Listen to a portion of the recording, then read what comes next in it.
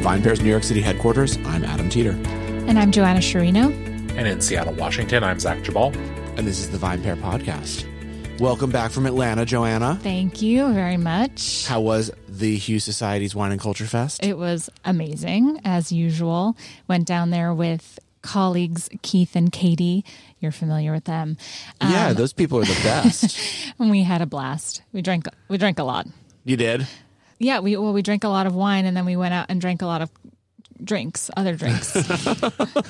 Did you take the award with you the whole time, or like when you win the Stanley Cup, did you tour it around Atlanta? Oh no, it was like the last thing we did was win an award. Oh. So I just stuffed it in a bag and took it on the plane. Yeah, you and Keith gave a great speech. Thank you. Yeah, in my haze and nervousness, totally forgot to mention you and Josh, Adam. I'm so sorry, but I meant to. It was written. I was like, I don't think I mentioned paragraphs on me, but none on you guys. Sorry. I saw when you gave the microphone back to Keith, and I was like, "What's happening?" Yeah, I think we both blacked out a little bit, but it's okay. It's cool. But it was such an honor to win that award, and so much fun to drink so many wonderful wines and have great cocktails. What have you been drinking? Yeah, so wine-wise, while we were there, we had some really delicious stuff from different winemakers around the world, actually.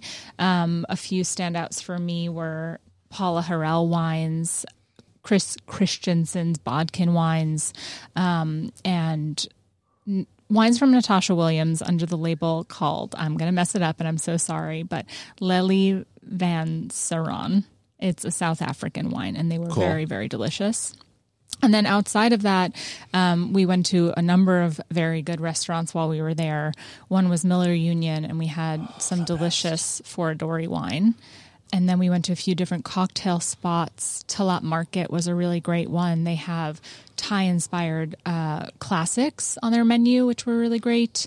We went to the James Room, which was also great. A lot of wonderful classic cocktails.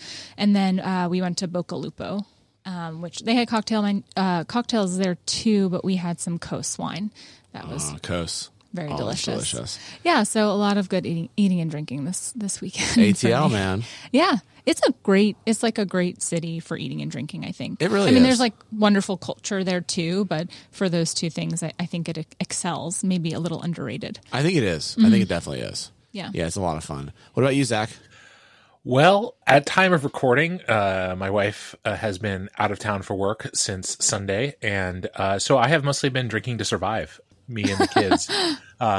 It's been a bit of a it's fine. But my daughter, who's not quite a year old, had a very difficult time going to bed one night. And that night, when she finally did fall asleep, as it turns out, not for very long, but in the interim between when she was awake and awake again, I definitely poured myself a sizable pour of Lagavulin, which is one of my favorite single malts. Nice. So that's been kind of my single malt has been kind of what I've been drinking, because it's like a really good for me. Like the children are finally asleep, the like crushing weight of solo parenting with also our other childcare provider out of town. It's been, like a little much. So anyhow, yeah, it's a lot of single malt. I did have a really nice bottle of rosé the other day too, which was from the folks at Big Table Farm down in the Willamette Valley. Their Laughing Pig Rosé, which is a rosé of Pinot Noir. And that was quite delightful. It's been quite hot here, so it was a nice kind of refresher with dinner. But yeah, just mostly Scotch and trying to drink a lot of coffee to get through the sort of through the sleep deprived days. So if I'm a little incoherent today, you'll know why. How about you, Adam? So for me, I had a few delicious things, but the two that really stood out the last week was one, I had a bottle of Morgon made by Thibault Ducru. I'm going to butcher that name too.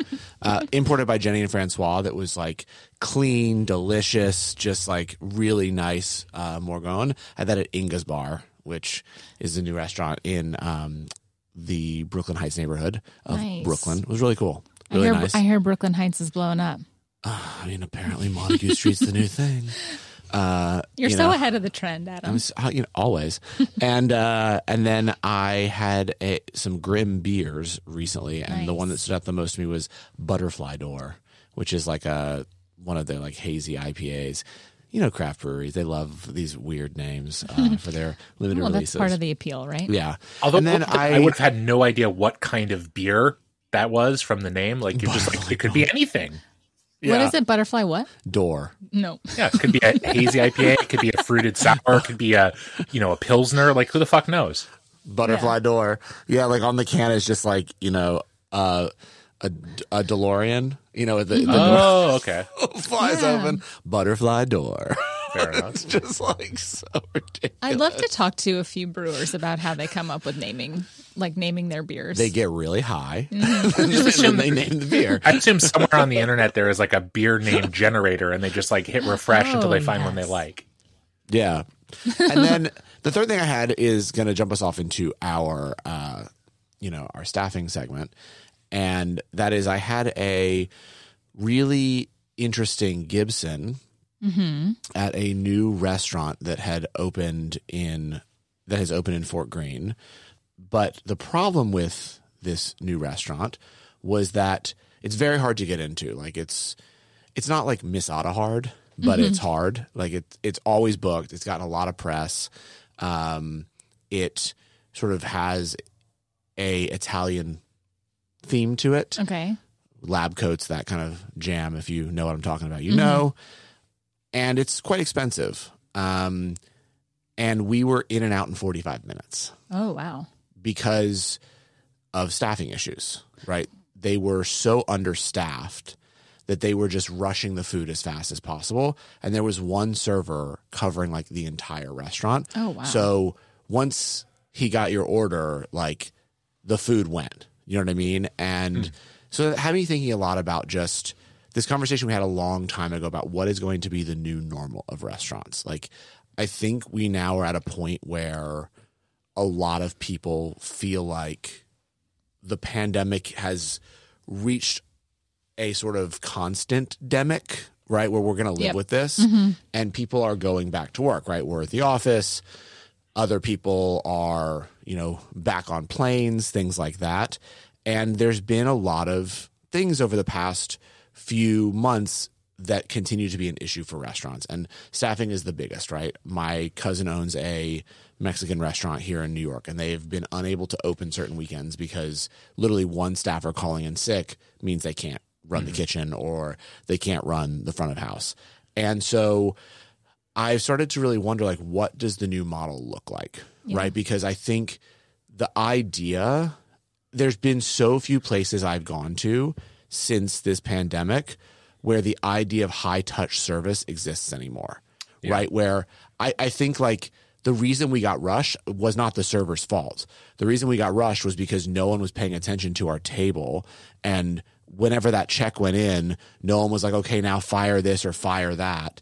And so everything just came. And so then by the time like the entree came, like we were going to order wine, but like what was the point at that point? Like, and I think that's also a disservice to the restaurant. Like no owner would want to hear that, right? That there was a table that would have drank something else, which is a big margin, and they lost out on it, right? Yeah. And then I've had other, this past week, Naomi was out to dinner and another like buzzy restaurant, and they came over to their table 30 minutes, like after they'd sat down for 30 minutes, they weren't drinking, and said, hey, we're kind of understaffed. So like once you're done with your food, if you guys want to hang out, that's cool, but we would like to move you to the bar because it'd be easier for us to deal with you there. And they were just like, what? Yeah. Like it was so weird. And the thing is like, they're like, the food was amazing. Like I see why people have written about it for the food, but they were just honest, right? Yeah. But that's still so off-putting to the consumer to be told like, hey, we don't want to deal with your table anymore and we could use this table for something else. And we'd be easier for us to just kind of let you hang at the bar if we don't need to deal with you because we only have one person basically on the floor. Yeah. And so you just keep seeing this happening more and more and more. And so I wanted to sort of chat about this and say, like, what do we think the future is? Like, you see some people getting creative with now ordering at the counter, right? So there's a lot of that where there's really just a runner now, and maybe your food's not paced, but maybe that allows the cost to come down a little bit because you order at the counter, you get up when you need something, and you still are willing to order a chicken Milanese or something like that, right? Or is the future like robot order, servers? Like you're seeing this in lots of dim sum restaurants in New York now where literally robots are coming around delivering soup dumplings and stuff like that. Like it seems like we're past a point where this is going to correct itself. Yeah. At least anytime soon. So what's the solution? Because I think the problem is a lot of consumers are unwilling anymore to hear that it's a staffing problem. Like when I talk to just our readers, it's, you know, general consumers, et cetera, everyone's like, I'm over it now, or I'm going to leave less of a tip, or I'm going to not frequent that place again. And that sucks too, because I don't think this is the fault of the restaurants. Knowing so many people in the industry, it is a staffing issue. But then do we need to change the model? So that's what I'm curious about today. I think what's particularly hard about this as well is that prices are going up too. So it feels like the hospitality or like the dining experience has changed in a pretty dramatic way, and you're paying more for it. Yep. And I think, you know, we can talk about what we think will change, but I do think what will need to change is kind of how we handle these things as diners and what our expectations are. And I think they're going to have to, like, we're going to have to lower our expectations because, like you said, it's not their fault, right? Like if people call out sick or they're just chronically understaffed, like it's not their fault if the service suffers as a result of that. And I think we're just going to have to change our expectations while simultaneously paying more for that experience and for that privilege of going out to eat. Yeah. Then does that mean that maybe just like a lot of restaurants need to close? I mean, I think it's kind of remarkable that new restaurants are opening. Like, I think that must be really challenging, right? Like, how, you know, so many places, most places are like, we're hiring, and who are they hiring? The hiring pool is the staffing pool is extremely small. We know this, and this hasn't changed. Yeah. So this is really funny to me in a way, because literally the very first thing I ever wrote about the restaurant industry in my professional career, which was now probably 12 years ago, was about how hard it was to hire people. This was in Seattle at the time, and why the labor pool was smaller and less skilled than it had ever been. And it's only gotten worse since then. And I think there are a lot of reasons for this. And a lot of them are, like everything else that has come out of the pandemic, it has served to accelerate certain things. And I think a big piece of it is that we as members of the dining public have gotten very used to a certain model for dining that I think is grossly unsustainable. And it's not even so much about cost, it's about access to restaurants. In that, a model for a lot of restaurants that just no longer works is being open 7 days a week for long stretches of time. It's really, really hard to staff those kinds of restaurants and to staff them through the lean times. And I think one thing that we're seeing in this current landscape, where there is a lot of demand, is people are jumping around because they're looking for a better job. They're looking for better pay when possible. And that's fine. That's certainly their right to do so. And at the same time, I think you're also seeing restaurants that are not, whether they're new or old, not really saying, okay, what can we maybe, not saying something like, is it better perhaps for us to be open 4 or 5 nights a week fully staffed than 7 nights a week understaffed?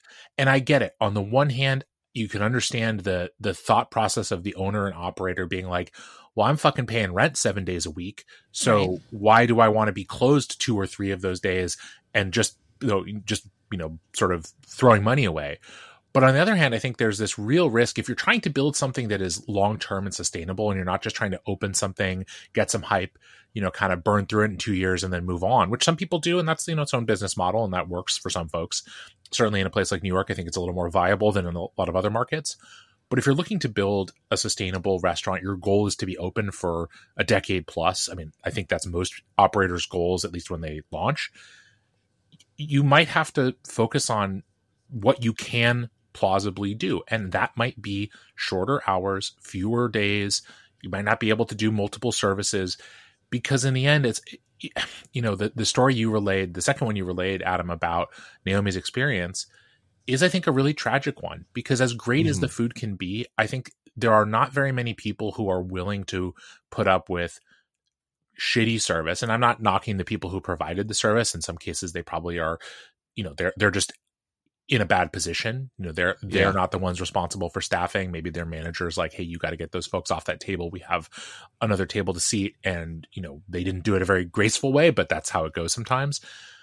But in the end, I feel like with that kind of experience, there are very few, there's very few people who are willing to put up with being kind of given shitty service just to get great food. Because the truth is that in New York City and in lots of other places, there are other great restaurants to try. And I think, there's just this, sadness to me in hearing these stories. And I've heard them from lots of other people, here in Seattle and other places too, of just how, that ability to feel taken care of in a restaurant that is so central to the experience of dining out for most of us is just really hard to do when you're understaffed, when your service staff is overworked, they're exhausted. I've been that person providing that not great service a few times. It didn't feel good after the fact, but when you're working your third double in a row and you're just fucking burned out, it's really hard to be graceful with people. And sometimes those people don't deserve a lot of grace because sometimes they can be shitty, but oftentimes they did. And it always made me feel bad after the fact to have been, somewhat short with someone or just not give them the service that they probably deserved, because it's not their fault that I'm the one stuck working a third double because no one else is available. And that is not a sustainable model for anyone. It's not for the people, providing the service. It's not for the operators, and it's not for diners either. Yeah. So I have a question here, right? I have one more thought off Yes. of that. Sorry.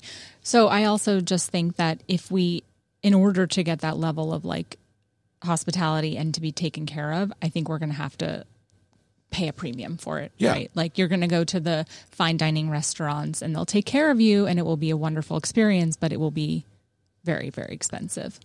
But that's why I'm wondering if, there are just too many of the other kind of restaurant that the ones that I think the ones that are easier to hire for are the ones that are always packed. And even if they are in this middle tier, the service team knows they're going to make a lot of money because these places are packed and they do massive turnover, and it's usually a great experience, even if they're not super high end.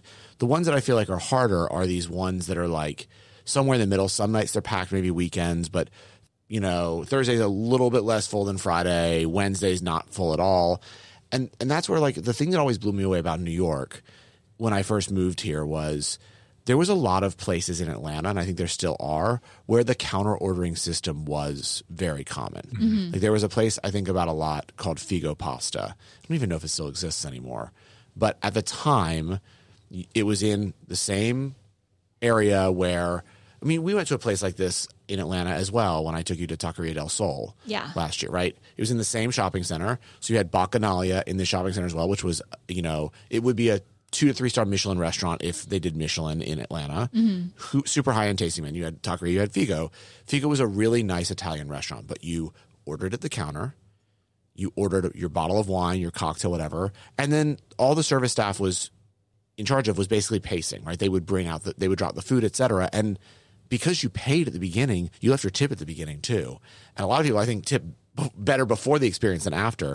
And especially as we're seeing now with all these studies about how people are tipping higher because it's on the screen. I'm talking about Figo 10 years ago. Now, if it's a screen and someone can leave a really good tip and then go sit down and they know that like for an hour and a half they're here having this experience, but they've already placed their order. They talk to the person at the counter who might be more well-versed in both the food and the wine. You put your best person behind the counter to interact with the guests, and then everyone else is just kind of running the food. Maybe that's part of the solution, right? Maybe we do need to see more of these kinds of places where you can get people in and out, you can move people through. I think people don't tend to linger at places like that, right? Because also once the drinks are gone, you would have to get back up and go back to the counter again to order. Right. So you're not going to really do that, right? So when your meal is done, your meal is done. If you didn't place an order for coffee at the end, you probably aren't going to have it. And then you go home. And there's a lower entry for staffing there too. Right. And then people feel like, okay, I can go out and for a couple maybe have $100 night, which I think in New York at all right now is pretty impossible. Yeah. And so when it becomes, and that's where I think people get very frustrated when you're doing that cost benefit analysis. And yes, in a perfect world, everyone would be understanding. But when you start saying I'm paying over $100 for my night out and it sucked, people are less understanding. Sure. Which is also, why I understand why people don't want to go back into that industry, because they're going to be abused. Well, it's also expectation setting with that kind of service, right? You order at a counter and automatically all of us are like pleased if the service exceeds our expectations. And, you know, if all the service does is provide you with your food that you ordered, you're like, okay, that's kind of what I got into this expecting, and great. And if the server is, or whoever, you know, the front of house people are more engaging and knowledgeable and helpful than you anticipated, then you're going to walk away from that experience feeling great, even if the exact same level of service would be just like par for the course at a full service restaurant. And I think about this sometimes in the same way that we think about like the way we think about service in bars, right? Like if you think about what you expect if you walk into, you know, not just a dive bar, but like a neighborhood bar, right? Not a place that's a cocktail bar, not a place where you're expecting that. And what you expect is that the bartender gets you your drink relatively promptly. Maybe if it's not super busy, they chat with you for a little bit if you're there by yourself, but mostly they just provide you with your drinks and you tip them and you're done. Like you're not expecting them to kind of carry you through this experience. And the reality is, I think this is the other thing I wanted to say is, certainly, I think here in Seattle, I've seen this. I imagine it's only more so in New York. You also see a lot of restaurants opening that are promising a kind of dining experience that they just cannot deliver on. And some of that is a food side of things, but a lot of it is service, right? And if you're kind of breathlessly promising, you know, this incredible food and this, you know, dynamite wine list and these great cocktails, like opening a place like that without having everything really dialed in from the service standpoint is, you're just dooming yourself to fail, because the truth is that, you know, we've talked about this, I think, on the pod, at least indirectly before, but like a lot of these places that open, again, the press release is breathlessly gushing about the, you know, the qualifications of the chef and the sommelier or wine director and the head bartender. And none of those people are there most of the time, or they're on to a new project 6 months in. And like, they just leave behind this kind of like decayed shell of a restaurant that's like, everyone else is just trying to kind of pick up the pieces. And like, this is a part of the way that restaurants operate in this modern, you know, kind of environment that I find really unfortunate, which is like, it is a lot for a lot of people. It's like burn bright and then crash. And that is that is driven maybe by the landscape, and the sort of staffing issues don't help. But it is one of these things where you are just kind of, you know, I'm very skeptical these days with most of the press releases I read. Yeah. Yeah, I don't know. I was thinking of, you know, just when you were mentioning the shorter hours earlier, Zach, like other things we could maybe see that might help with this. And we've already seen some of it in New York with some new restaurants opening with just tasting menus or just more limited menus. I think that's definitely something we could see more of, which obviously changes the dining experience. And something else, like, I don't know, maybe there's something to borrowing from like an omakase and doing seatings. Yeah. So that, you know, you have 3 seatings a night and they book up, and that's kind of the extent of your service, and you can kind of anticipate that and staff for it. But yeah, those were some other things I was thinking about. Well, I just was going to say that actually prompts a thing that I had meant to mention earlier. And I'm very curious because I feel like New York is a place where maybe you're seeing this and is a good spot for it, which is, how about what I guess maybe might be termed, or maybe is already being termed, kind of like micro restaurants, right? Like a place that has only 10 or 12 seats. I feel like we went through a little bit of a craze of this a while ago with like, you know, places that were just basically chef's counters. But like the idea of a space where like, yeah, you have a very limited number of seats, you're booking everything out in advance. And obviously this is a kind of dining that can only work for certain models. It's not going to be every restaurant can't do this, but that allows you to also very precisely know your staffing needs, because coming at this from the other side of it, where it's not just a staffing issue in terms of like, we just don't have enough people to work. Having been on the managerial side to some extent too, one of the hardest things about staffing restaurants is not knowing what to expect, right? You might have, you know, unless you're the kind of place that's booking out pretty much solid all night, which look, those restaurants exist, but they are not the norm. A lot of times you're just having to make an educated guess. And you know what happens if you bring in too much staff? Your staff is bitchy all night because they know they're not going to make as much money. They're bored. They have other stuff they want to be doing. And so you're always kind of running this fine line as a manager or the person who's making staffing decisions, not on a macro level, but on a shift to shift level of over or understaffing. And if you miss on either side, you're in kind of bad shape. And if you miss consistently on either side, your staff's going to get unhappy, or your customers are going to get unhappy, or both. And that's a really difficult thing to do. And that reservation systems and bookings and things like that can help ameliorate, even if it's not necessarily an option for many kinds of restaurants. Those that could do it might behoove them to do so. Yeah. I'm curious if like, partly why we're still seeing issues even with these new spaces is because these were ideas that existed pre-pandemic. Interesting. And like no one's really adapted yet. Like, is it going to take another 6 months to a year to start seeing, for people starting to realize like, oh shit, this isn't correcting. Well, they're coming up with their business model now. Right. And Yeah. and now realizing like this, because I think a lot of people assumed that it was going to correct, you know, and it's just not. Yeah. You know, and I was listening to this interesting interview about airlines, and I think it's the same, right? Why are we having so many airline issues right now? Because of staffing. Well, who wants to go take a job to be abused? If what they're reading about is that people are complaining about their flights getting canceled and being delayed, et cetera, like, do you want to be that gate agent? Right. Do you want to be that flight attendant? Like, that's not a lot of fun. That doesn't sound like the career decision you make right now. And if you're hearing the same in the restaurant industry, that like customers are being assholes because there's not a lot of people on the floor, and so they're getting frustrated because it's taking a while for their food to come, or their food's coming too fast, or you're not, getting It's their just a orders fast cycle. enough. Right. Then you don't want to work there. Yeah. Why would you want to? And then, the other thing is, and it's interesting that Joanna, you brought this up, because I think your conclusion is, I think what's going to happen is, I do think we're going to see an elimination of most of the middle tier restaurants. Like, from what I've heard from people in the industry, like the highest end restaurants, they're who's stealing the staffs. Yeah.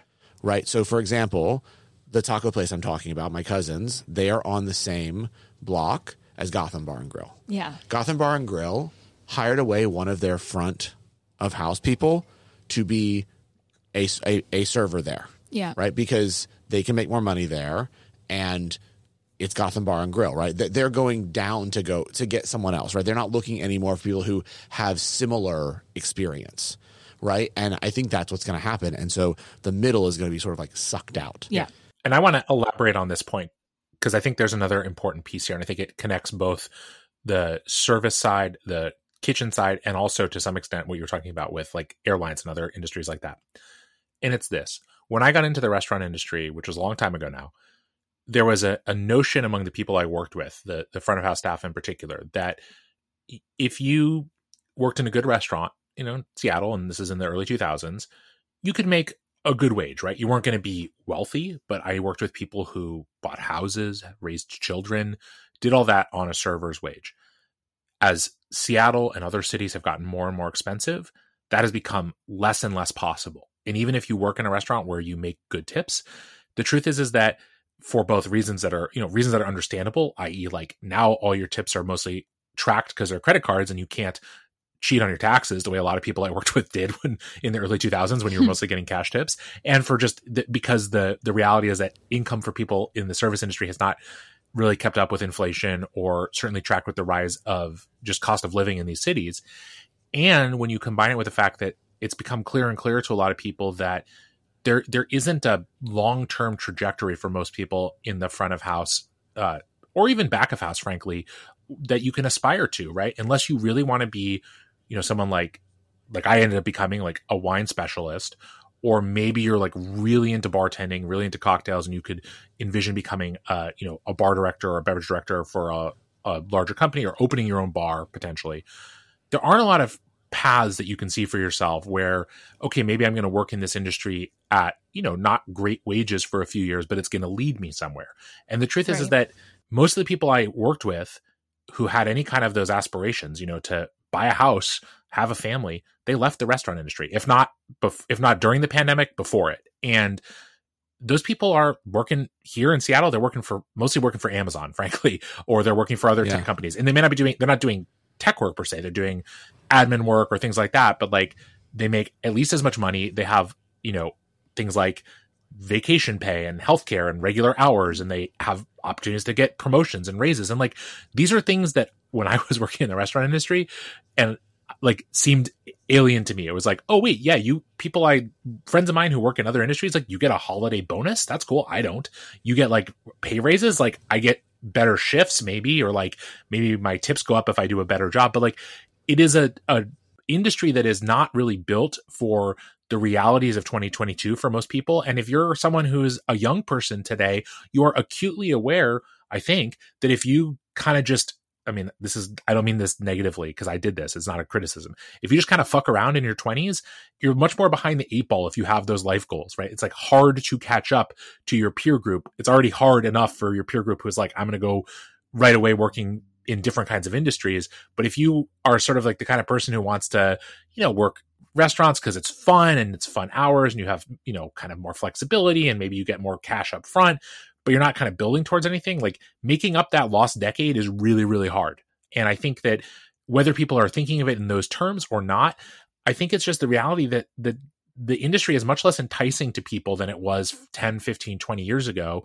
And the industry has always relied on that influx of people in their early 20s who, whether they have long-term ambitions in the restaurant industry or not, provide a lot of that sort of lower level labor force. And whether it's working in more casual restaurants and then moving on to nicer restaurants, or being, your food runners and your back waiters and your bussers and stuff in nicer restaurants and eventually working your way up to higher positions, there just isn't that influx of people because that generation, that cohort is like, why the fuck do I want to do that? I don't. And I can't say I blame them. Yeah, it's pretty bleak. Yeah. I'm not getting much sleep, Joanna. I'm in a bleak mood.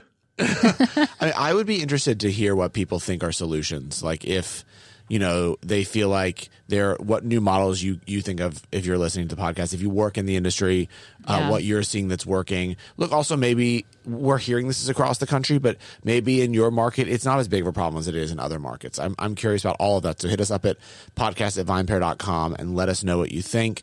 I do think where you are seeing this hit the hardest, which is really interesting.